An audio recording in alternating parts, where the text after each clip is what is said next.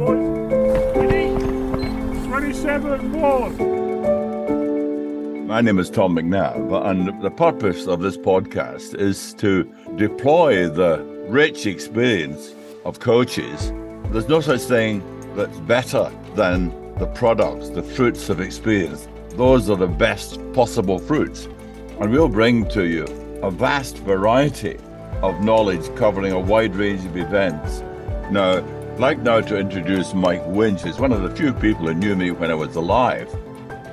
Mike was one of my athletes originally at the Winter Olympic Camps that we held from 1968 to 1978 at Crystal Palace under the Southern Counties. He was then an outstanding putter, technically absolutely excellent. And since his retirement from putting, he coached, of course, Judy Oakes. And Judy and he are working as a team, really, in helping produce a fresh, dynamic generation of coaches.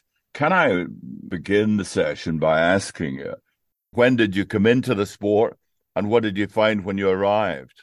1962 was my first ever competition, and that makes me a bit of an old person here, doesn't it, really? I got into the international team in 1973, Commonwealth Games 74, 78 and 82, a couple of European championships, 5 European indoor championships. I started actually coaching in 1974, and the first person I coached was Judy here. She looked as though she had loads of potential, but was throwing with a technique that probably would have done Chariots of Fire quite a favour. I decided I'd try and help her and coached her for 25 years to quite a lot of success. So I was actually coaching while I was throwing and competing at the top level. And Judy, you had a pretty extensive career too, covering not only track and field, but powerlifting. That's right, yeah, powerlifting, weightlifting. It was a case of I happened to find I was good at it. It wasn't planned. It's just because I'm quite short and quite fiery. I seem to have a good attitude to do heavy weights. Initially, though, Mike said I had to go in the gym and I was hanging on to the door saying I don't want to end up looking like an East German or Russian. But he soon made me realise that it was all about diet and how you trained and not anything else, and that I'd be okay.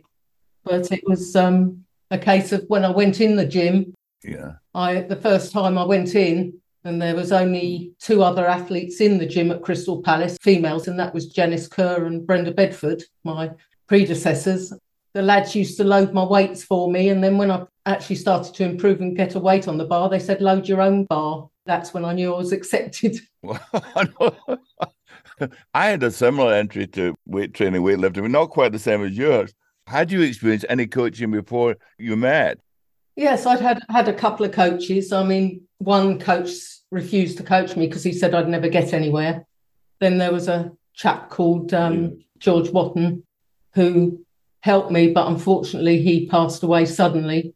And then someone said, well, try going up Crystal Palace and seeing Otto Feldmanis, who coached many discus throwers to internationals. And then he said, I can't do any more for you. Maybe Mike would take you on. So I went over to Mike with my father and said, please, Mr. Winch, would you coach me? And he said, I've seen you throw. And he said, yeah, okay, let's give it a go. And that was it. See how he's ever been called Mr. Winch? Yeah, that didn't last long. Although you were very fortunate, actually, Judy, in the sense that you got someone like Otto who's generous enough to say, no, I've reached the limit of what I can do.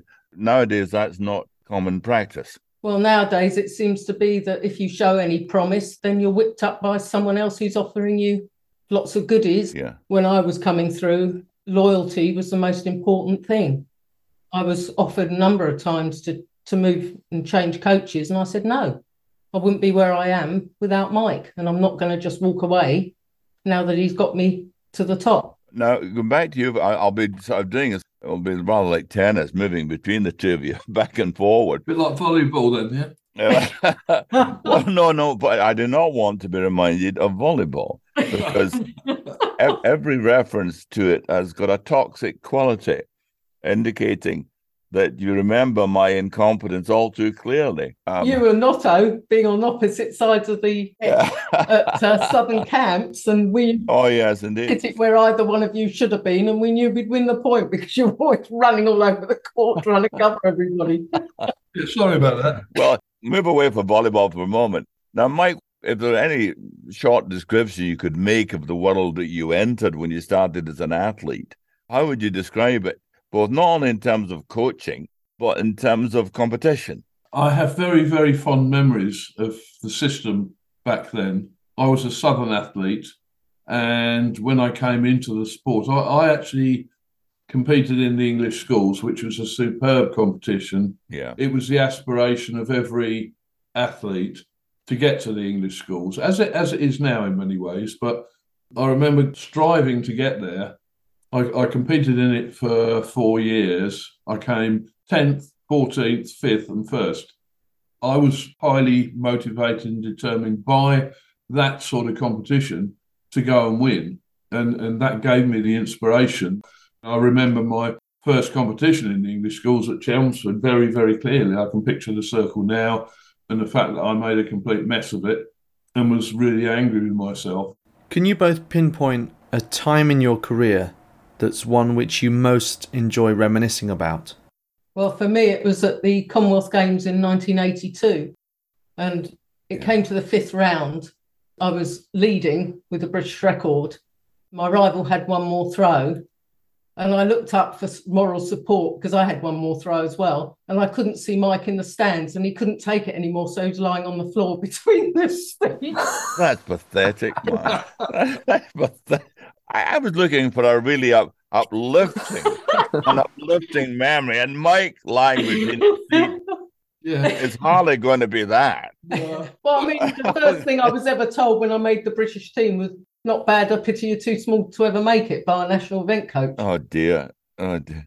And he never forgot it. Every time he saw me, this is Judy Oakes. She's the best athlete in the shot put ever. And I said, "It's all right. Yeah. I still remember what you said to me." No, there's some things you never forget. That's right. And he didn't either.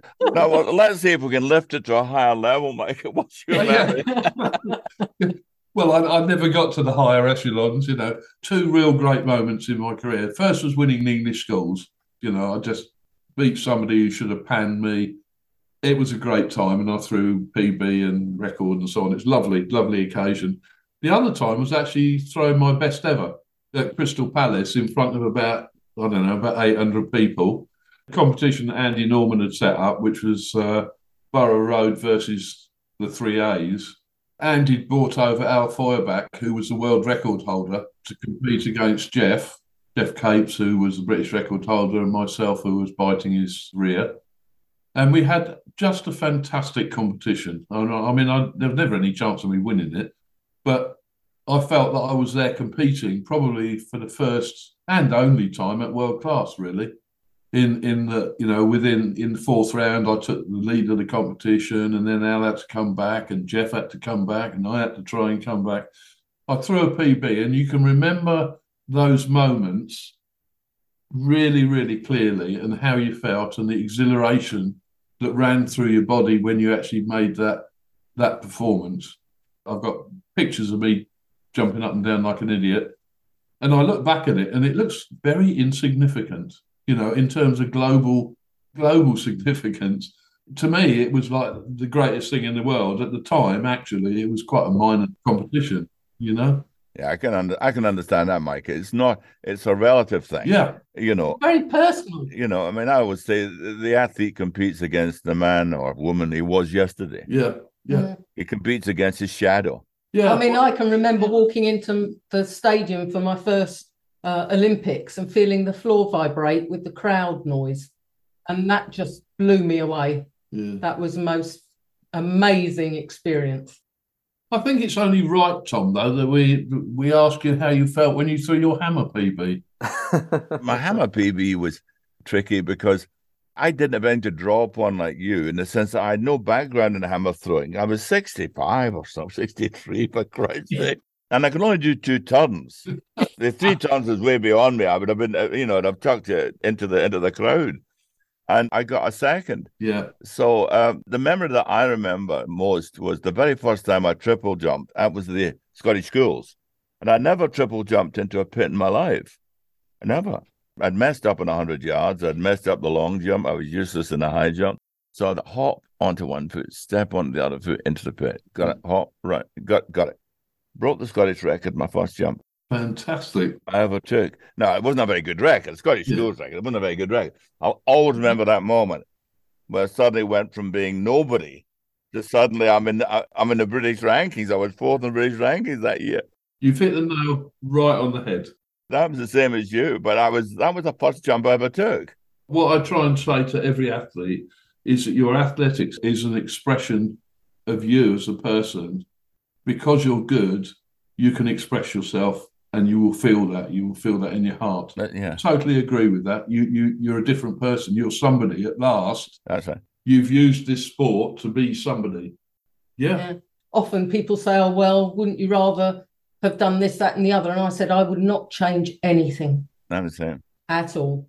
If I had the choice again, I would make exactly the same choices going to shot putting because I loved it. And I wouldn't change a thing. And I think if you can, at the end of the day, put your hand on your heart and say, I've done something to the best of my ability, it doesn't matter what it is. Exactly right. Whether it's academic, sporting, or whatever. If you can do that, then you can be content with your life. And I'm very content. I'm very happy, that I'm fortunate that I had my family support and Mike's excellent coaching to do what I did. At the time you set the British record, did you always think that it would really stand the test of time, that it was a real mark in that sense? Well, yes, I knew it was a long way. I mean, I look at it now and think, how the hell did I do that? But one of my major problems coming through was that Mike said, oh, if you throw 60 feet, which is 1832, then that will be amazing. So when I threw 1843, it blew me out. I thought, but Mike knows everything. And he's told me I couldn't throw that far, and now I have. Yeah. And it took a long time to get my brain organised, say, actually, it'd be better than he said. I can remember the 1936, and lovely book. It was just, I didn't feel anything. Oh, how'd that go that far? And then the next one, I thought, I'm going to hit hell out of it, and it didn't go anywhere. It was just, you good throws, you don't feel it doesn't hurt, but most of you hurt because you haven't got something quite right. Yes. We're in a different society than the one that we were brought up in. You've got a society of mobile phones, computer games. You've got a society of many, many more sports. Educational demands, I think, now. The actual landscape has changed, hasn't it? And the question is, have we related to that landscape? The answer is simply no. I did a very interesting exercise a few weeks back. Part of the Coaches Association, I wanted to communicate with all the clubs. Last time I did an analysis of clubs, there were 1,900 track and field clubs.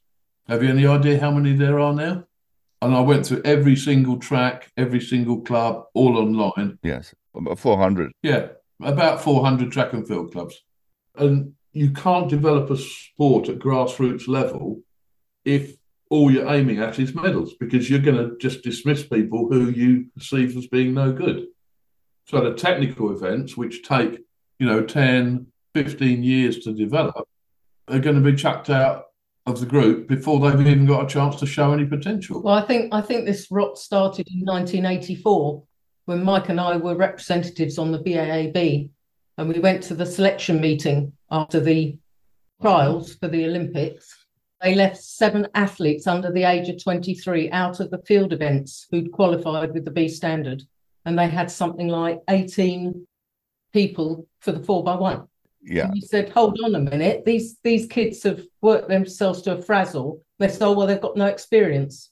So I turned around and said, well, how do they get experience if you don't take them? Exactly. Lynn Davis messed up his first Olympics and then was a gold medalist 4 years later because he experienced the ethos and tension and everything else. Yeah, the whole environment of that big meeting, like the Olympics or the Commonwealth, a European, is quite different, isn't it?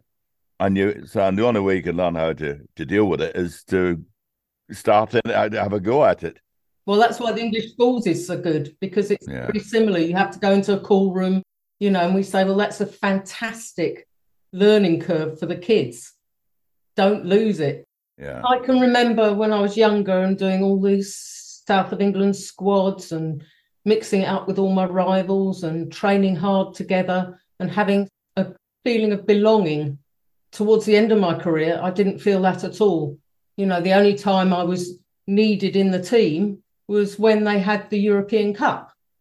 And that's because they had to have the throwers there, the jumpers there, and it was very running orientated. And at one point, I did actually refuse to compete for Britain, which hurt incredibly when they first brought money in, because they were treating me with disrespect and put me in the lowest category with people who'd never won a major championship. And I had 3 Commonwealth medals. I said no. And in the end, they did say, OK, you know, we'll respect you that you are in the wrong category. But it killed me not competing for my country, particularly when in those years I was starting to throw British records. I love my country. I love competing for my country. And it's very rare I see an athlete and I think, oh, yep, they're special. They've got a passion for throwing. They want to do it. And that's what's missing. Kids coming into it, they'd rather go and play rugby or football or netball or any team sport rather than doing track and field. I used to go to the Kent County Championships and have to qualify to make the final. Now you're lucky if you get 3 people in all the age groups. And we've lost the base of the pyramid. This kind of raises quite an interesting point, Tom, actually. As an aficionado of history, you'll remember Sam Mussolini, yeah? Not personally. And Chariots of Fire. I think you were competing, weren't you? No, not personally. No, I'll let Yeah, sorry. And I remember watching Chariots of Fire, and I find that a fabulously inspirational film. And the last tiny bit where Sam Mussolini is sitting in his hotel room listening to his athlete winning. No. And I have to say, at the vast majority of championships I've been to, I've generally been funded by Eddie Kulikundis or myself to go to them. Never been allowed to take my athlete into the warm-up area and into the check room. Yes. And I remember very, very clearly in the 2000 Olympics when Judy was competing, and she really was up for getting into the final. I had to stand outside the fence of the warm-up track to speak to her because the then national coach would not allow me or wouldn't be bothered to get me a pass to get in and take her through into the final, into the check-in. And on that day, Judy lost the final by 2 centimetres. Yeah. You know, and if I can be absolutely honest with you, this is one of my great motivating forces in trying to get a better deal for coaches, because I just find that unbelievable. I have probably been to 20 championships where they've not allowed me. Judy's gold medal at the Commonwealth Games, and I remember a lady point blank refused to let me get anywhere near the warm-up area or the check-in because she said, oh, well, we've got people to do that job. Oh, I didn't know that. Because they don't understand how personal coaching is. We look at coaching and we think of coaching as a technical profession like teaching, but it's not at all. It's a personal relationship which needs to be carried through the whole process. And this process is something that we all need to get to grips with. The people who could have been good or could have got through to a final or could have got a medal had they had their personal coach there must number in the hundreds. And it's this kind of thing that we needed sorting out. In 2002, I was the chief coach to the England team at the Commonwealth Games in Manchester. I managed to get 104 coaches passes to see their athletes compete because I just showed them the rule book and said, it says in the IAAF rule book that at major championships, every personal coach is entitled to a seat near their athlete. And they went, oh, no, they're not. And I said, yes, they are. Here it is in writing. Well, that's remarkable. You know, so you can do these things if there's a will. It's all connected with the amateur history. People came into administering athletics because they had the time and because they wanted kudos. So they didn't want other people querying the pitch. And that has sort of continued on through to this day. Instead of, we shouldn't have team coaches, we should have team athlete managers because that's their job, managing the athletes. And then the coaches, who are the personal coaches, they're the ones that should be invited into the environment to help their athletes perform. So there is a kind of, you've been in that situation many times, Tom, but as a professional, you probably didn't hit quite the same barriers that I did in not being a professional. But I also think it comes down to a lower level as well, because when I first competed and I was obviously at the top of my sport, I couldn't do a Southern Championships. I couldn't do the shot because there was a close friend's wedding. And I thought, no, that won't happen again. I'm going to the wedding. I can do next year's championships. And they moved the shot put, the day of the shot put, to accommodate me so that I could compete. Yeah. Now you have an athlete trying to qualify for the Olympic Games, asked if they can guest in the Southerns because they haven't entered in time or something happened. No, I thought they were there to help the athlete. I mean, that to me is the sole purpose of our sole purpose. I mean, our officials, administrators, coaches, is to provide something of quality that people will want to stay in, and also stay in beyond their careers, as you have. Yeah. I don't think it's just that, Tom. I think it's also the fact that now we've got masters athletics. A lot of the people who would have come back in doing coaching and refereeing and move into masters within the clubs are still competing. That's right. More fun. Well, it's less aggravation, probably. yeah, that's right. To be fair, I mean, masters athletics is one area in which standards are improving. Yeah, exactly. Yeah, it's because people are staying in and going into it. One of the factors you've already said in technical events, and that's the 8-field events and the two huddled events, the standards over the last 15 years or so have dropped from 13 to 15, 15 to 17, under 20 and senior. There may be an odd event where they've stayed level or got slightly better, but generally speaking, the standards have actually dropped. Yeah, you have to ask yourself, why is that?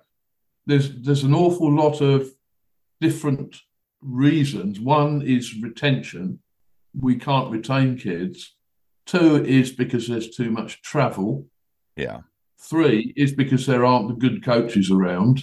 One of the major issues that we're trying to clear up is that the clubs have to understand that they have to pay for services. Yes. They have to pay for coaches these days. They have to pay for officials. They even have to pay administrators. There's a fantastic example of this. A couple of athletes with an athletic club were single-handed in producing an arena, which is a track, and then there's an athletics indoor facility with a throwing cage, jumping areas, etc., etc.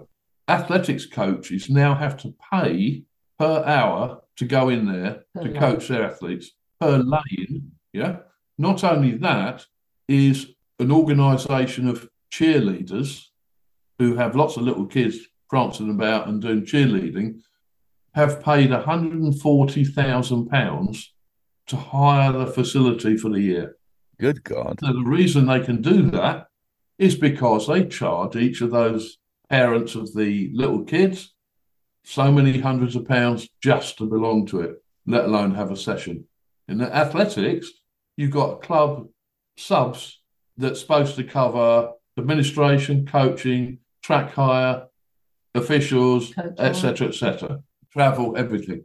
And that's why the club system's collapsing, is because basically football, rugby, hockey, cheerleading in this case, one of the most important things we haven't got in this country is indoor areas for athletics. And now we're just letting it slip through our hands. How ridiculous is that? I hadn't heard the cheerleading one before, but I'd heard the other issues that you've described. You'd be quite good at that, Tom. What? Well, I'd possibly been a bit late in time. A bit late coming to me. One of the problems, it seems to me, is that other sports, take rugby. I worked with the English rugby team in 2 World Cups, and it was all amateur. Yeah.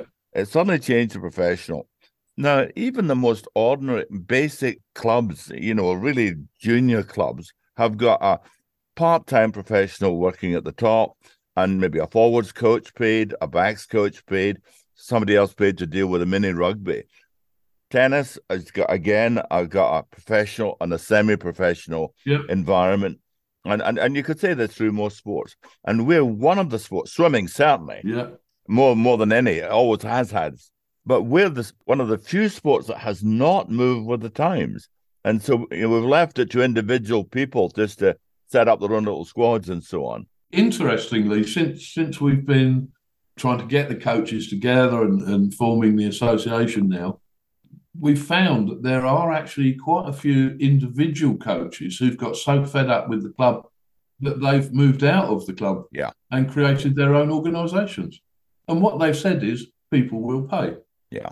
In fact, we've suggested rates of pay for coaches that they should ask for if they want to. They don't have to, but there are rates of pay for the job. I mean, we've taught at a private school who pay the most money I've ever earned for anything per hour.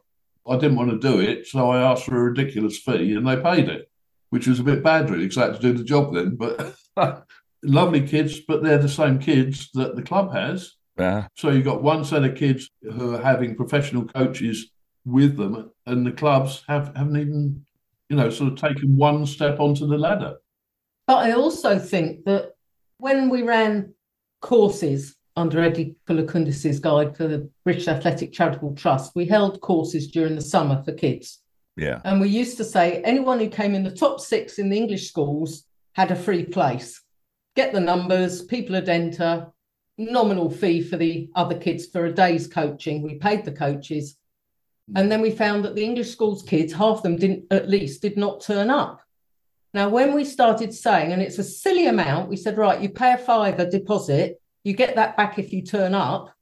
They all turned up. And that silly little amount of money, almost like, oh, well, I'm paying for this, therefore it must be good, and therefore I should go.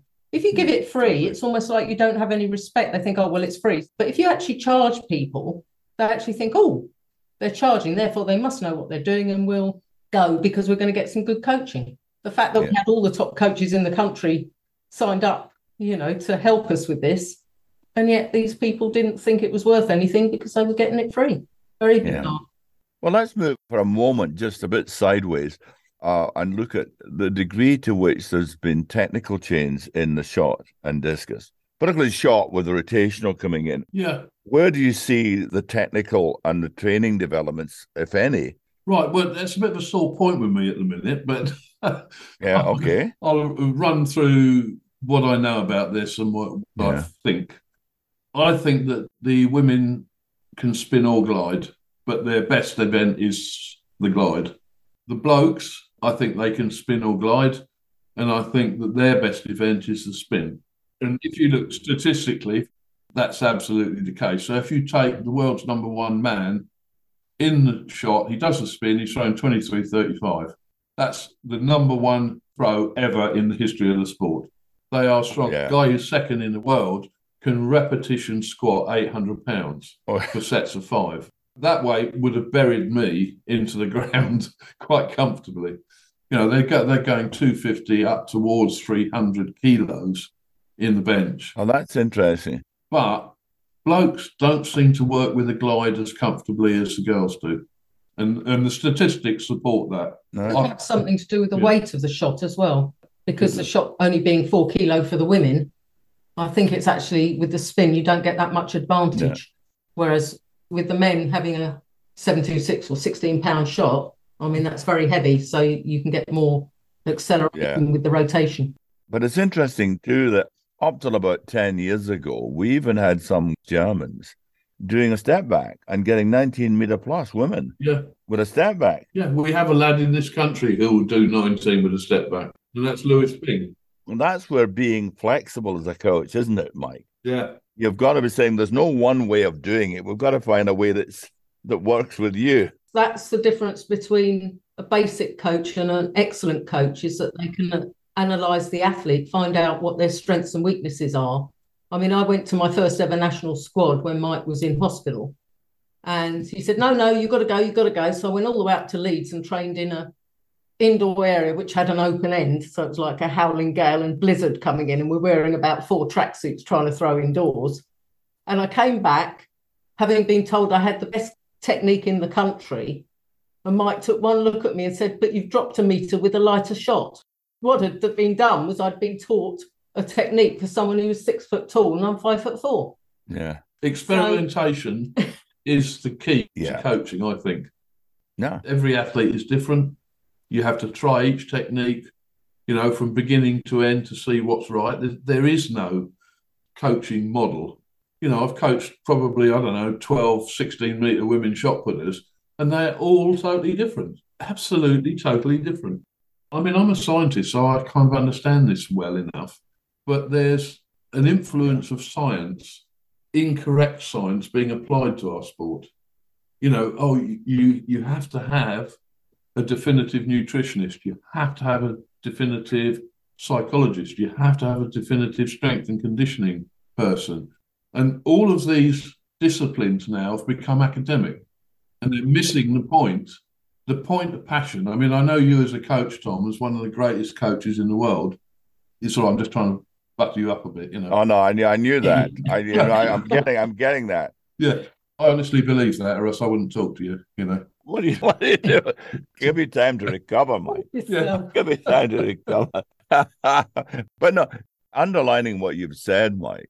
When I started, I went up to Milton Keynes 20 years ago, and there were 3 teenagers on the bench, and 3 little kids of about 9 or 10, but 3 teenagers. One of them, within a year, I started coaching a girl, Natalie, and she became an international a year later. The second I didn't coach, Chris Clark, within 3 years was one of the world's under 16 ranked. I mean, I would never have picked him out in a million years. And the third I started coaching, which was Greg Rutherford. Yeah. Now, he was a footballer. He wasn't even in the club team. And 2 years later, it was number 1 in the world by about 40 centimeters, as a junior, admittedly. Ridiculous. Now, no one ever came to ask me how that happened. No. Now, why is that? Well, because they don't know anything, Tom. I mean, this is kind of what I'm trying to say. Well, it was very interesting. I remember I did an interview with Dyson. And again, Dyson came back to England about 1968, 69, and he wasn't given any opportunity to use the knowledge that he had by Sports Council or by the governing body. That was even then that happened. Yeah. Well, you've pointed out, both of you, unless we get a different model operating from the beginning, semi-professional model initially, and rather than a full-time professional model, then we're not going to get anywhere. I feel that very, very strongly indeed, that coaching is at a crossroads. I mean, I find it quite difficult to get people to understand that they can do so much better, both at coaching and then coaching the athletes, so that the athletes can be so much better. That passion that I have for the sport, and I know you do as well, Tom, and a lot of the other coaches of, dare I say it, our era, they had passion in their hearts. That passion is so important. It's much more important than knowing the angle of release of the shot. You need to have an athlete and say to that athlete, yeah, you can be fantastic.